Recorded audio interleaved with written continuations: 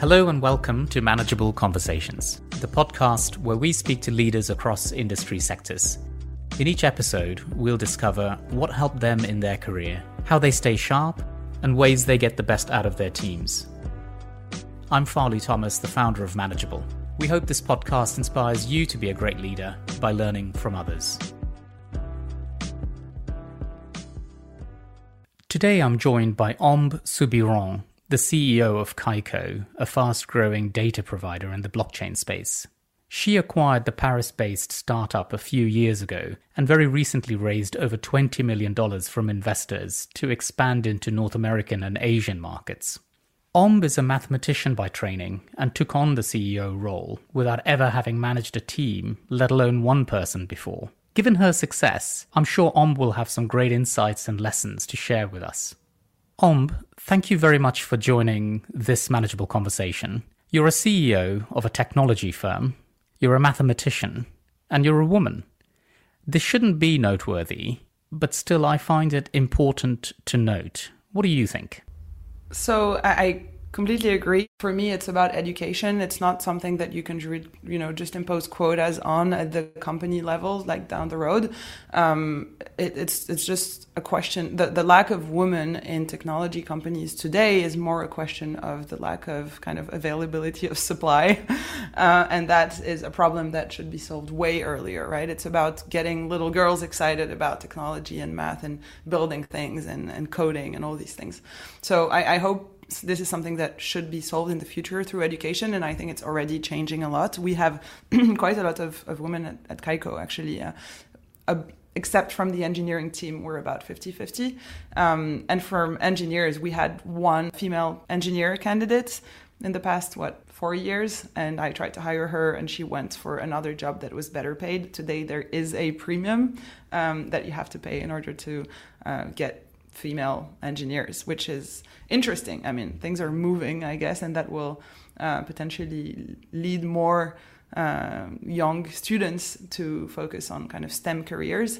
For me, I don't know if it was for the right reasons, but I think it was a bit of contradiction spirits, and I wanted to show that actually I could. I come from a family that is relatively male-dominated, and where women theoretically shouldn't really be studying math. And so I think I wanted to prove that I could, which is, a very bad reason to do something. And I hope I just had a baby daughter a couple of months ago, and I hope she'll go into STEM careers just because she loves it. And I realized I loved it, but the genesis of getting into that career path was more, having to want to prove something versus sheer interest. The actual passion for the technology and math and everything came during the process of studying, and not, the genesis of the move. What have you had to give up on as you significantly increase the size of the firm, whether it's in terms of culture or something else that you've experienced as you grow? Yeah, so for now, I'm very proud that I don't think we've, lost anything in terms of values and culture, and I've been horribly painful with that on the hiring process. It's really, for me, a company is not much more than the kind of people that makes up that company. And I very often tell the team, I want us to succeed. I have no doubt we're building a billion-dollar company. But if we succeed while having lost our values and our kind of pleasure of seeing each other in the morning at the office, I will not necessarily consider that a success. So for me, kind of maintaining our values, maintaining our integrity, our intelligence, and our the pleasure that comes with work. I mean, this is important. We spend more time at the office than at home.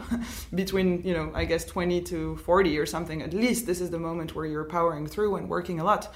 So if we don't like what we do, and if we don't like the people with whom we're doing with, what's the purpose? What's the point? Is it just to kind of make enough money so that you can be comfortable when you're 50? No, it's not about the destination. It's about the journey. And I really believe in that. And this is something that's very close to my heart. So as we hire, I'm always looking out for smart, like intelligence. Obviously, intelligence is like a must-have, but also emotional intelligence, the ability to work as a team, the ability to kind of, go through difficult moments. The startup is like it can be hard. I mean, there are a lot of hard times. Fundraising is hard. There's moments where I was wondering if we would be able to kind of go through the next 6 months. Now we're at a stage where we're obviously moving from startup to scale up, and we have more visibility on the future. But the first years of a startups are kind of scary. It's the roller coaster in terms of plenty of things. There's like deals that are make or break, right? So far, we're lucky that all of those important milestones and deals have materialized, but it's hard. And so in short, we're looking for intelligence when it comes to brains, but we're also looking for emotional intelligence. That's something that is super important to me. Omb says she's been horribly painful in the hiring process. She's running a successful technology firm that ultimately sells data, and yet she highlights the importance of emotional intelligence, just as firms like Cisco and Google have been doing for years now, based on their extensive research into the best managers and teams. According to Daniel Goleman, the renowned expert on the topic, there are 4 aspects to emotional intelligence. First, being self-aware. Second, managing your emotions and being adaptable. Third, being socially aware, and this includes empathy for others and organizational awareness. And finally, managing relationships effectively. And here, Goleman includes influence, conflict management, teamwork, motivation, and coaching and mentoring. Investing in the first 3 of these, I believe, leads naturally to being really effective in relationships. And then obviously integrity. We value diversity a lot, and when I mention diversity, it's not just male, female, it's really countries, religions, food intolerances, whatever it is. It's like understanding that people have different backgrounds, have different education, and just accepting that, and actually not just accepting it, leveraging that and turning that into a strength. And at Kaiko, we're super international, super diverse. And we have a no French policy, which is very weird for a French startup. And it's just about being very inclusive. So if there's someone, even if you're just asking, hey, dude, do you want a sandwich? Like, say it in English so people don't feel left out, or they don't wonder if you're talking about something important work-wise that they're missing out on. So all of that is about, bringing on the right values and the right people in order to maintain a culture that can grow with the company. Where's that style come from? Sources of inspiration, role models, or just it's you?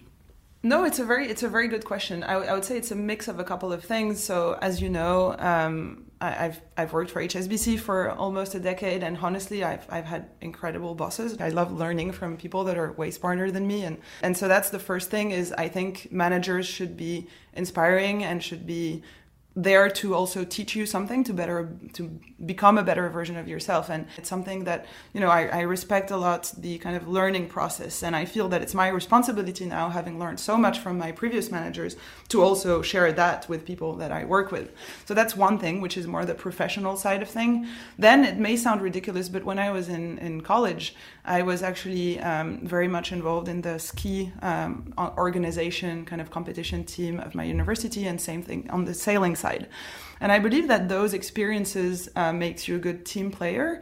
And, when you're sailing, for example, obviously there's a captain and there's a crew, but technically everybody's super important, and it's teamwork. And I think this notion of teamwork is something that I try to enforce a lot, is like give responsibility and accountability to everyone and make sure that they own their own spectrum of responsibilities. And I think that's something important, as I trust people basically to do important things on their own. And then the last thing is I come from a family of 6 kids. I think there is also the kind of family style thing that I like going back to what I said about the destination and the journey. It's like I want to enjoy what I do. And in order to enjoy what you do, you need to hire people you actually care about and like, and be there for the hard times and also celebrate good times together. So it's a combination of things, but I think it's a mix of professional experience, personal stories, and then the whole kind of teamwork during college and high school and all of these experiences. What helps you stay sharp, stay resilient, and convey a sense of optimism and confidence? Absolutely. I think there is part also of like the entrepreneur trait, like character trait, is like I'm not trying to convey this sense of like optimism. I think it's like deep rooted deep down in like what you do, if you don't believe that what you do is going to be first useful and successful, like it's not just about being a profitable company, it's also about building something that makes sense. And that deep conviction, I think, is what transpires from entrepreneurs when they're just are so convinced about what they do and the fact that they're going to make it happen. So that's one thing, is I'm absolutely passionate about what blockchain means from a technology standpoint. And my belief is that we're building the company that is going to be able to bridge this kind of traditional capital markets world and the world of blockchain finance from a data perspective. This is what we're trying to build. And so I think that is something I believe in. Like, that's not wavy at all. And then what is wavy is how quickly are you going to meet your KPIs that you've committed to towards your investors. It's a lot about execution. I'm kind of very much convinced on the general direction, and then it's about execution. And execution is hard. I mean, we have a very clear roadmap from a technical product, biz dev and sales standpoint, but it's about how are we going to do everything at the same time with the resources that we have.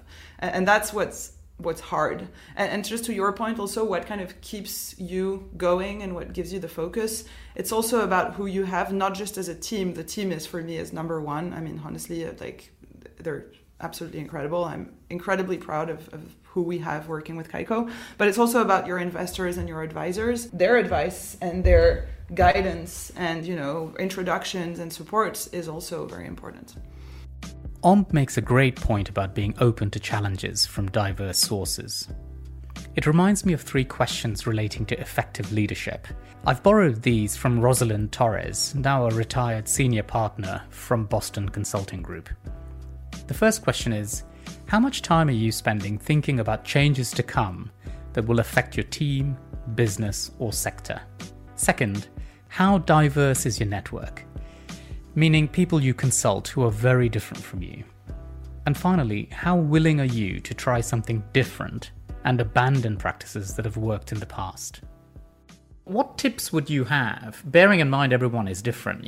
If you even think about your own managers within Kaiko or managers in general who are listening, do you have 1 or 2 tips for them to get the best out of the teams they're leading?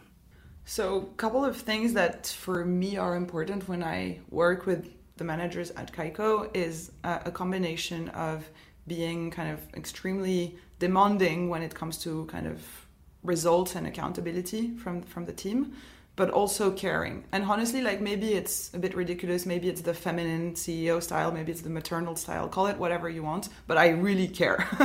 And I care about the job and I care about the people. And I wouldn't want to have a manager who's like a machine. It's about having high expectations when it comes to the quality of the work, but also really like being understanding that it's all human beings in the back and that there may be things we don't always understand as well. Yes. And is there something you think you would do well to develop further in Kaiko's interests? So I've never done coaching, and this is something multiple CEOs and managers in general have been telling me changed completely their working style in a better way. It's something I've never done that I'm starting to consider. I'm sure I'll learn a lot. I think I'm at the stage where I don't know what I don't know. So it's like I'm learning on the job. I'm doing as best I can in terms of trying to be a normal human being while still kind of delivering on promises and hiring good people. But the truth is, like, I'm sure that there's plenty of things that I don't even know that I should do or that I should learn, and that's why I'm starting to consider coaching. That sounds really good, Omb, and perhaps this is a good place to draw the conversation to a close. Thank you so much for joining us. Thanks a lot, Farley, for the invitation.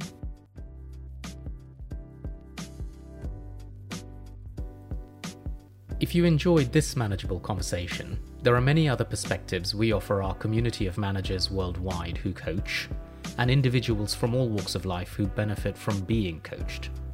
That's all from me. I'm Farley Thomas. Until next time.